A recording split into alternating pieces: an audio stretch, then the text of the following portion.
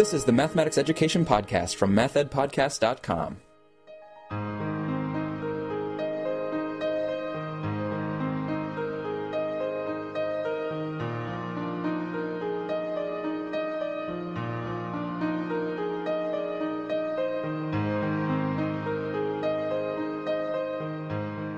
Welcome to the Math Ed Podcast. My name is Sam Otten from the University of Missouri, and my guest is Whitney Johnson, who's an assistant professor of mathematics education at Morgan State University. Whitney, thanks for being here. You're welcome.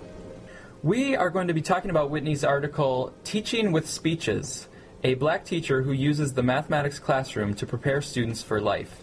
And that appears in Teachers College Record, Volume 115, Issue Number 2. That'll be the focus of the episode, but before we get there, Whitney, I wanted to ask you first about where you attended graduate school and what your dissertation study was on. Okay, so I attended graduate school at Michigan State University in Lansing, Michigan. It's a good school. Yes. I did my master's and my doctorate there. My master's was in mathematics, though, not in education. And that's sort of the strange story of how I sort of got into education, but that was the location of the degrees. Mm-hmm. And you did a postdoctoral study following that as well? Eventually. So I left Michigan State, and I took a job actually before finishing my degree. I took a job at a small liberal arts college in Albion, Michigan, and I was there for 3 years. And then I left there and I went to the University of Maryland at College Park for a postdoc. And while you were at the University of Maryland, that's when you got in with this crowd, Daniel Chase and Lawrence Clark and others. And they, together with yourself, came together to form this special issue in Teachers College Record. And actually, if listeners want to go to episode 1312 of this podcast, you'll hear Dan Chazin and Lawrence Clark talking more about that special issue. But you yourself had some work in this special issue. I was wondering, too, first, if you could acknowledge your co-authors just to get those on the record. Yes, so my co-authors were Farhana Nemeshi, Dan Chazin, and Bill Rosenthal. Okay, and together with them, you conducted this study called Teaching with Speeches. A black teacher uses the math classroom to prepare students for life. And this falls within the realm of a black teacher, black students in an urban setting for mathematics education. I was wondering if you have a personal motivation that's led you into this area of research. Yeah, so this is very different actually from what I did my dissertation on. My dissertation was about broadening pre-service math teachers' understanding of mathematics. And when I came to the University of Maryland, they had conceptualized the study and set out how the study should be structured and run. And I became a part of the study right when we started collecting data.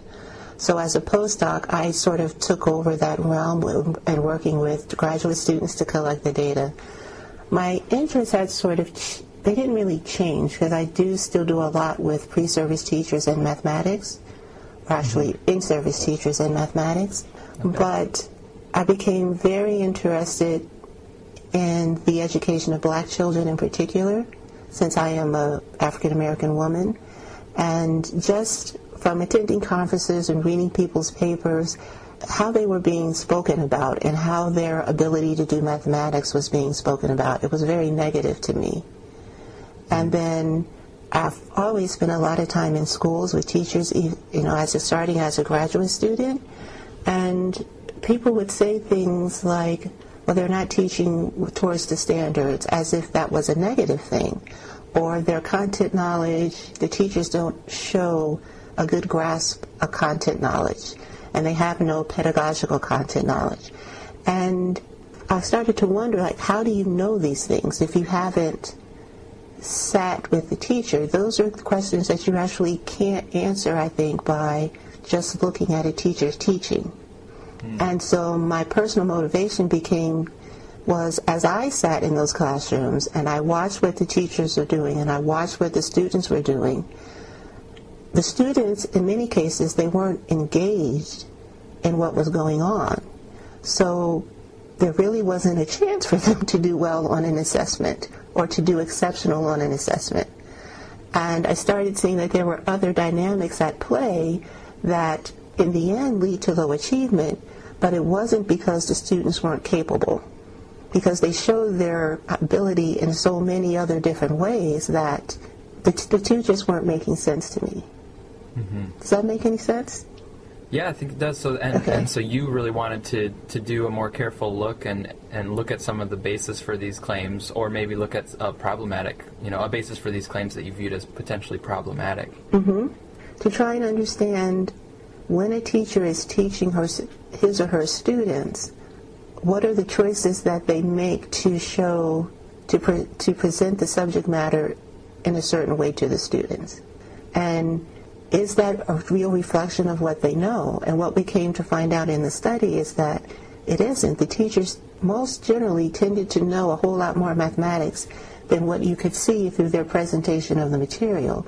But for particular reasons having to do with the structure of the school, their ability to manage the class, the dispositions of the students on a given day, those are the things that impacted their decisions to present the material in the ways that they did. And so in this particular study in Teachers College Record, you looked in depth at the classroom of Floyd Lee. I was wondering if you could tell us a little bit about Floyd Lee's background and the school setting that this study took place in. So the school is in what we would call an urban setting. If you look at the demographics and the size of the schools and things like the farms rate of the school, farms rate was over 50%. A very large school building, over 2,400 students in the building. Majority, almost 50% Latino, 50% black. And Floyd was a very young teacher. When we started working with him, he had just started the beginning of his second full year of teaching. So he had completed a year and a half of teaching in this building. And as a novice teacher, his ability to interact with students and to manage his classroom and to manage all of the things that a new teacher deals with, he was just phenomenal at it. You never would have known he was a new teacher. And his preparation was in secondary mathematics, is that right? Yes, he attended Historically Black College that wasn't far from the school in which we did the study, and it was a traditional teacher education program. So he has a degree in mathematics, and then he has the teacher education certification, or the mathematics teacher certification. And then what data were you drawing on as you were developing and building this case study of Floyd Lee's classroom? We collected a ton of data. So for Floyd, we had 6 teachers in the study. For Floyd, I think we have about 10 interviews, probably 30 observations that we were drawing on for the whole year, and then informal conversations. I don't know if in the conversation with Dan and Lawrence they told you how the project was structured with the 3 groups doing the observations. Yeah, they did somewhat, yep. Yeah, so I was the sense of purpose person for Floyd Lee. So I saw all of the observations that were done across algebra, data analysis, and then ones of my own. And then I interviewed him about 10 times over the course of the study. Okay. And again, in episode 1312, you can hear Dan and Lawrence talk a little bit more about some aspects of Floyd Lee's teaching. In your study, Whitney, you looked at what you call his speeches, and these are moments where he kind of steps out of math instruction, and he's addressing things like behavior and motivation. I was wondering what led you to focus on those speeches or those interactions in the classroom. Yeah. The first thing that drew me to the speeches was that they occurred so often. It wasn't just something that he did on the first day of class or the first week of class. These are things that started on the first day of class, and they went all the way through to the end of the school year. So he gave, I don't remember the number, I counted at one point, he gave certainly over 10 speeches, way over 10 speeches during the year. And the speeches, they always had a purpose to them. So even though in the speeches he wasn't addressing mathematical content, he was addressing things like the need for students to pay attention, the need for students to be prepared. And so he would take these sort of moments to have these more personal, more implications for your life type conversations, and then try and use that to get them back engaged into the mathematics. So he was addressing issues of life and motivation, but he also would at certain points connect it back to here and now in this math class how this relates. So, for instance, he would say things like, if you can't be prepared in class, if you show up late, if you don't bring pencils and papers and the things that you need to take notes, if you don't pay attention, then those are the same habits that you're going to take to a job. Because what you're doing now is preparing you for what you'll do after you graduate. And so you won't be a good employee for anyone. No one will want to keep you on will not want to hire you or keep you employed if you show up late, if you're not prepared, if you don't know what you're doing. And so he would take these things that they would be doing for his class and say, okay, so we need to change that. We need to get you prepared for class. You need to come here prepared. And then he would take that into sort of why you would want to study mathematics or why you would want to do well in this class. So his reasoning wasn't so much that one day, that mathematics is so wonderful and great and interesting, even though it is, or that mathematics, what I'm teaching you now, everything in Algebra 1, you're going to need that for your future. He even acknowledges at one point, things like factoring trinomials. You're really never going to do that outside of a math classroom unless you take a job in some science or something. He said, but it does have meaning right now. And the meaning he connected to was, you have to pass this exam at the end of the school year. So in this district, this was the first year, well, actually it was the second year. So these students were under the No Child Left Behind, where they had to pass the end of the year high stakes assessment in order to get a degree. And so he would say, no, you're not going to factor trinomials for the rest of your life, but if you can't factor a trinomial on this exam, then you're not going to graduate high school. What sort of habits and motivation do you need right now to be successful at this point? Because then your future success depends on this. Yes, it depends on it, and it requires the same things of you in terms of the behaviors, not in terms of the mathematical knowledge. I'm speaking with Whitney Johnson from Morgan State University about her article in the Teachers College Record, Volume 115. So you had, extensive interviews with Floyd Lee, and you had the observations of his classroom, and you identified these speeches where he steps out as something really prevalent in his teaching practice and something just very interesting and important to the classroom overall. So I was wondering if you could continue to tell us about some of the other themes that you noticed emerging from his interactions with his algebra students. Yeah, so one of the things about the speeches, it wasn't only that he changed from the teaching of mathematics to addressing non-content issues with the students, but his manner of speaking changed, if that makes any sense. So because he attended K-12 in this district that he's now teaching in, and also, he also attended college nearby, he felt that he had a personal connection to the students. He felt that he knew them pretty well because they're going through the same school system that he went to, even though he didn't attend that particular school. And so when he would go into the speeches, he would talk, it was more like a father talking to their children than it was a teacher talking to their students. And so even when he's reprimanding them, he spoke very personally to them. So what led us to focus on the speeches was that kind of interaction. And also when he would give the speech, the students wouldn't dismiss what he was saying. So, I can't say to whatever extent they were truly paying attention to him, but there was no disrespectful behavior taking place.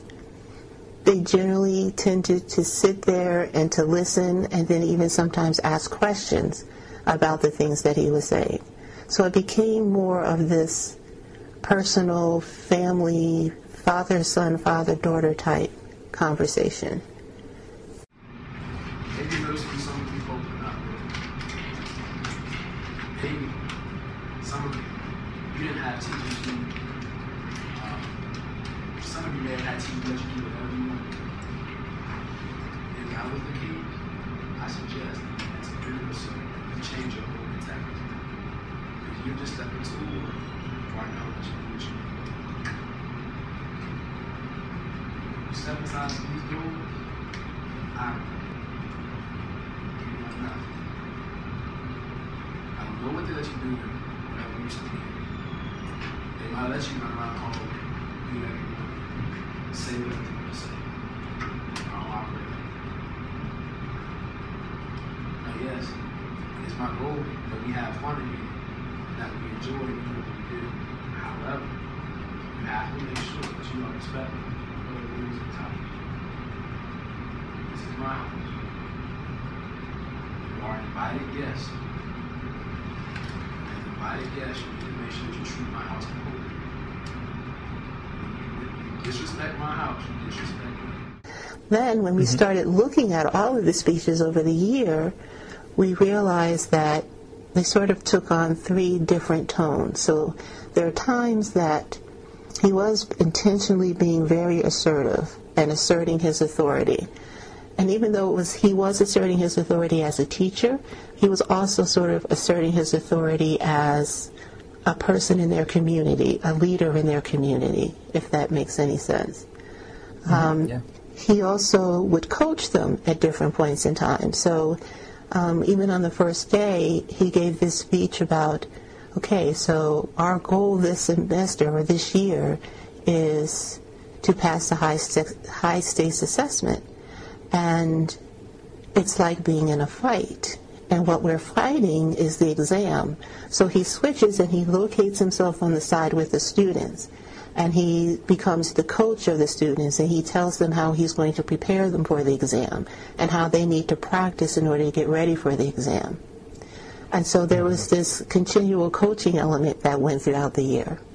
Try to be cool about it. You got to be. Now, we're going to be working on getting ready for this session all from now until April. And then what's going to happen is in April, we're going to go on this one and spend a month just talking about just the text. We're going to stop using the book and we're going to talk about the text. So we use the book up from August to April. And then in April, we're going to stop. And all we're going to talk about is the text. And then that 1 month, it's going to be like 1 month of like intense training. Keep you ready. Teach you how to use the calculator. We'll teach you everything that you need to know to be successful. We'll show you how to use the calculator. We'll show you how to do everything that you need to know how to get the test. Because the goal is in May, which I believe is May 24th, somewhere around there, when the test day comes, you are going to be. You can't go in there like no punk. Don't teach punks. Teach tough people who are capable of doing the work. And I know ain't none of y'all ain't no punk. No, you not. If somebody call you punk on the street, keep your mad. All right? And then lastly, the element of caring. He was always very caring. Even in the speeches, he would say, you know I'm yelling at you right now, I'm getting on you, or we have our moments, but I really do care about you and I really do love you, and that's why I push so hard. And so even when he's being assertive, he's being caring. And what we realized were these were all elements of culturally responsive classroom management, and that's how we decided to structure the article. Okay. And as you dug into these elements of culturally responsive classroom management, you, in the article, connect it back to content issues in terms of pedagogical content knowledge and mathematical knowledge for teaching. Mm-hmm. So I was wondering if you could help us understand how you see this study contributing to that larger conversation of pedagogical content knowledge, and how these elements that are on the surface don't seem very content-specific, how that relates to the bigger conversation. Mm-hmm. So I think it was a sort of a unique situation where you had a teacher who had grown up in the same district that he was teaching in.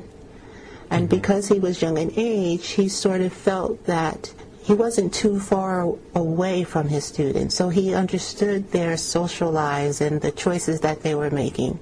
And he could even recall being in the position of having to make some pretty serious choices too.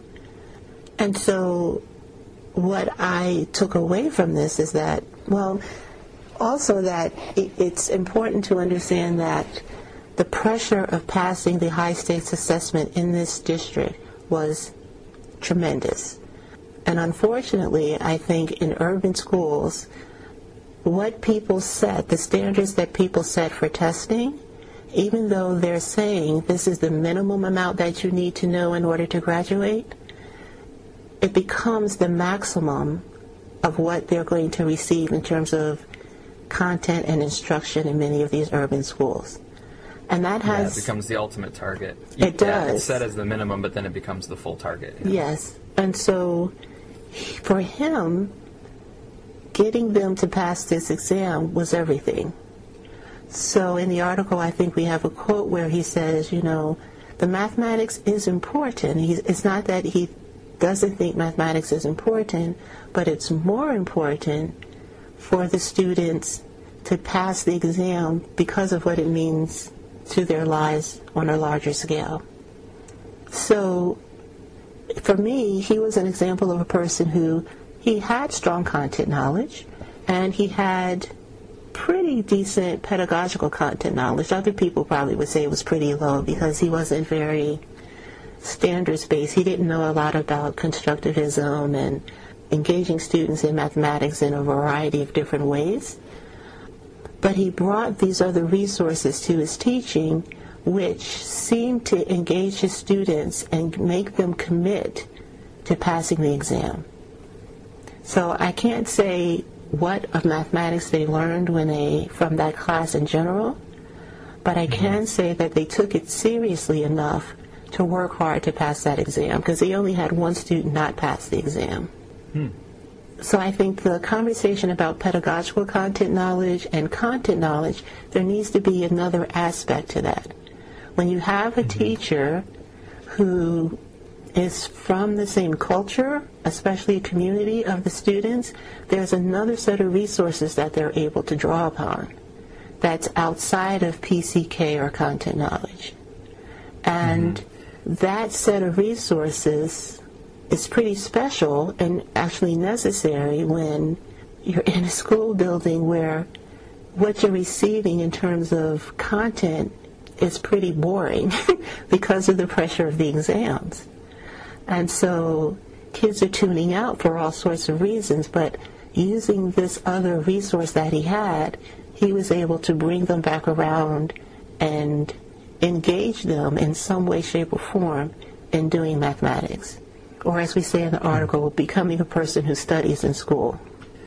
Yeah, so it sounds a little bit like he identified the motivation in getting students to really buy in to giving a full effort in mathematics.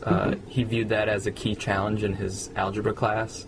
And so using these speeches and using his connections with the students and through the community, he really took on that issue of the motivation and getting them fired up. And then it sounds like to a degree of success. I mean, having that many students pass the exam, yes, with that being the target that he set. Yes.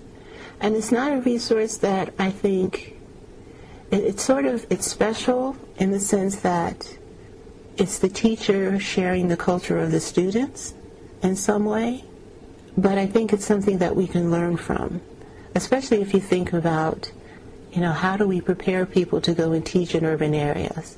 What sort of knowledge do they need? Is PCK and content knowledge enough? And I think if you look at Floyd, you could say, no, they need something else. There's something else that they need to be successful in those settings.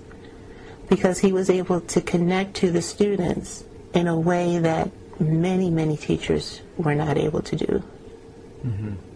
It really seems to raise some new ideas with respect to meeting the challenges of urban education. You mentioned in the article about how the challenges of urban education have been discussed and have been studied before, but a lot of times, it's been still talked about in the same terms as mathematics education in general, like more PCK or more content knowledge or some kind of different preparation will also address the urban education issues in the same way that they do math education in general. But what I hear you saying is that there might be particular sets of resources that are unique to different urban education settings, and I don't mean to generalize for all urban education settings.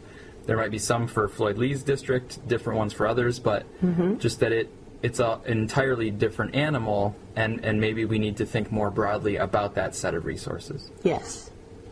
Yes. And that you could learn something from Floyd Lee and what he does in the classroom.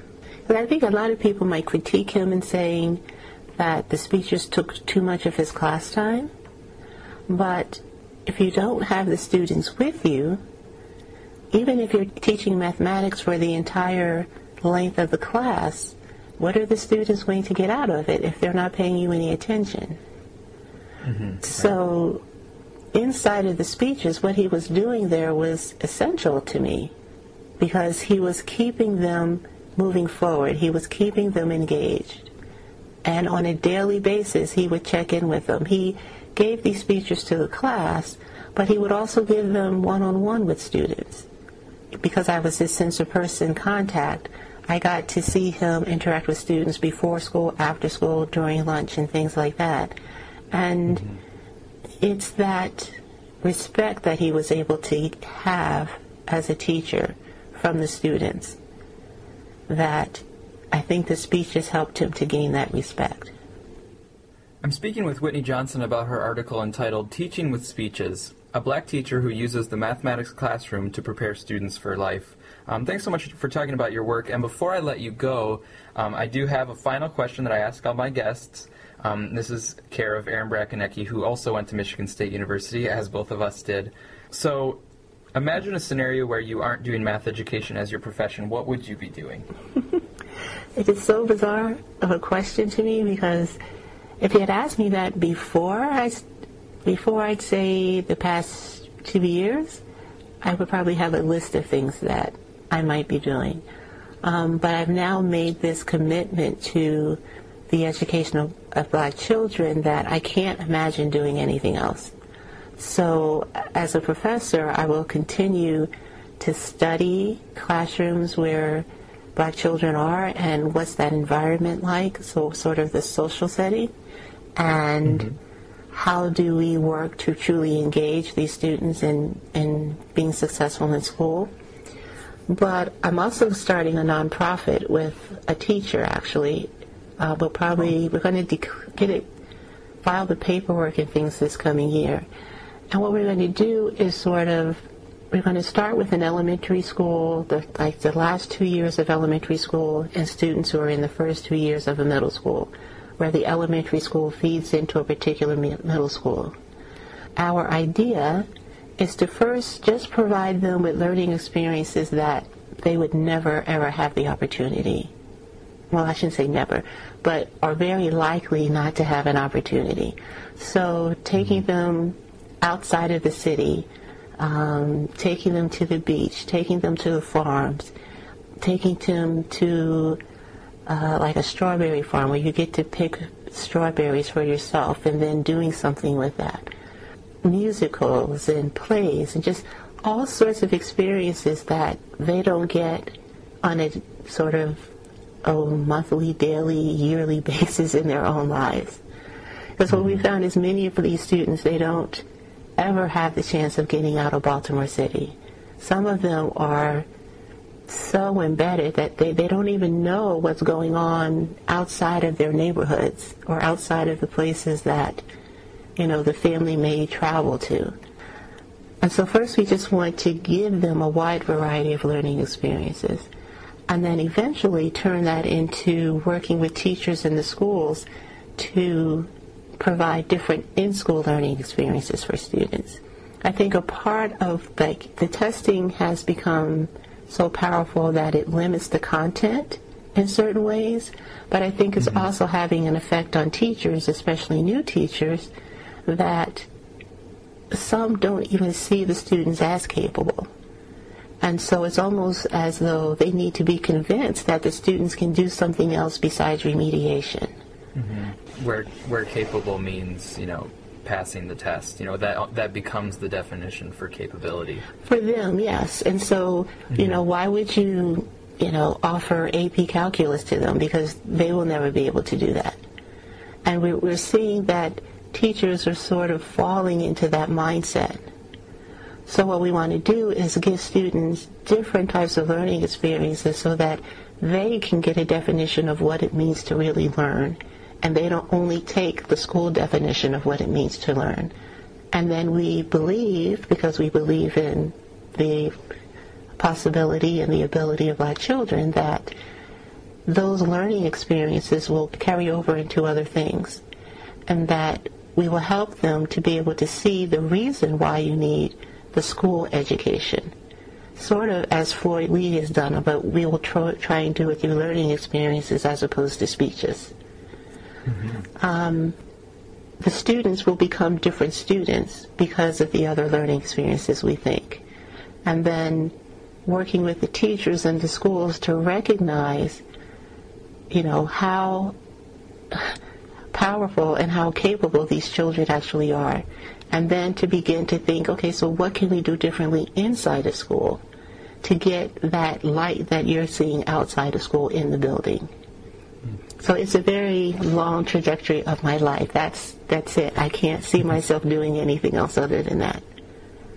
Yeah, well, it sounds really great and sounds, potentially very powerful. So good luck with those endeavors. Thank you. And thank you also, Whitney, so much for being my guest and talking about your work. Surely. Thank you for having me.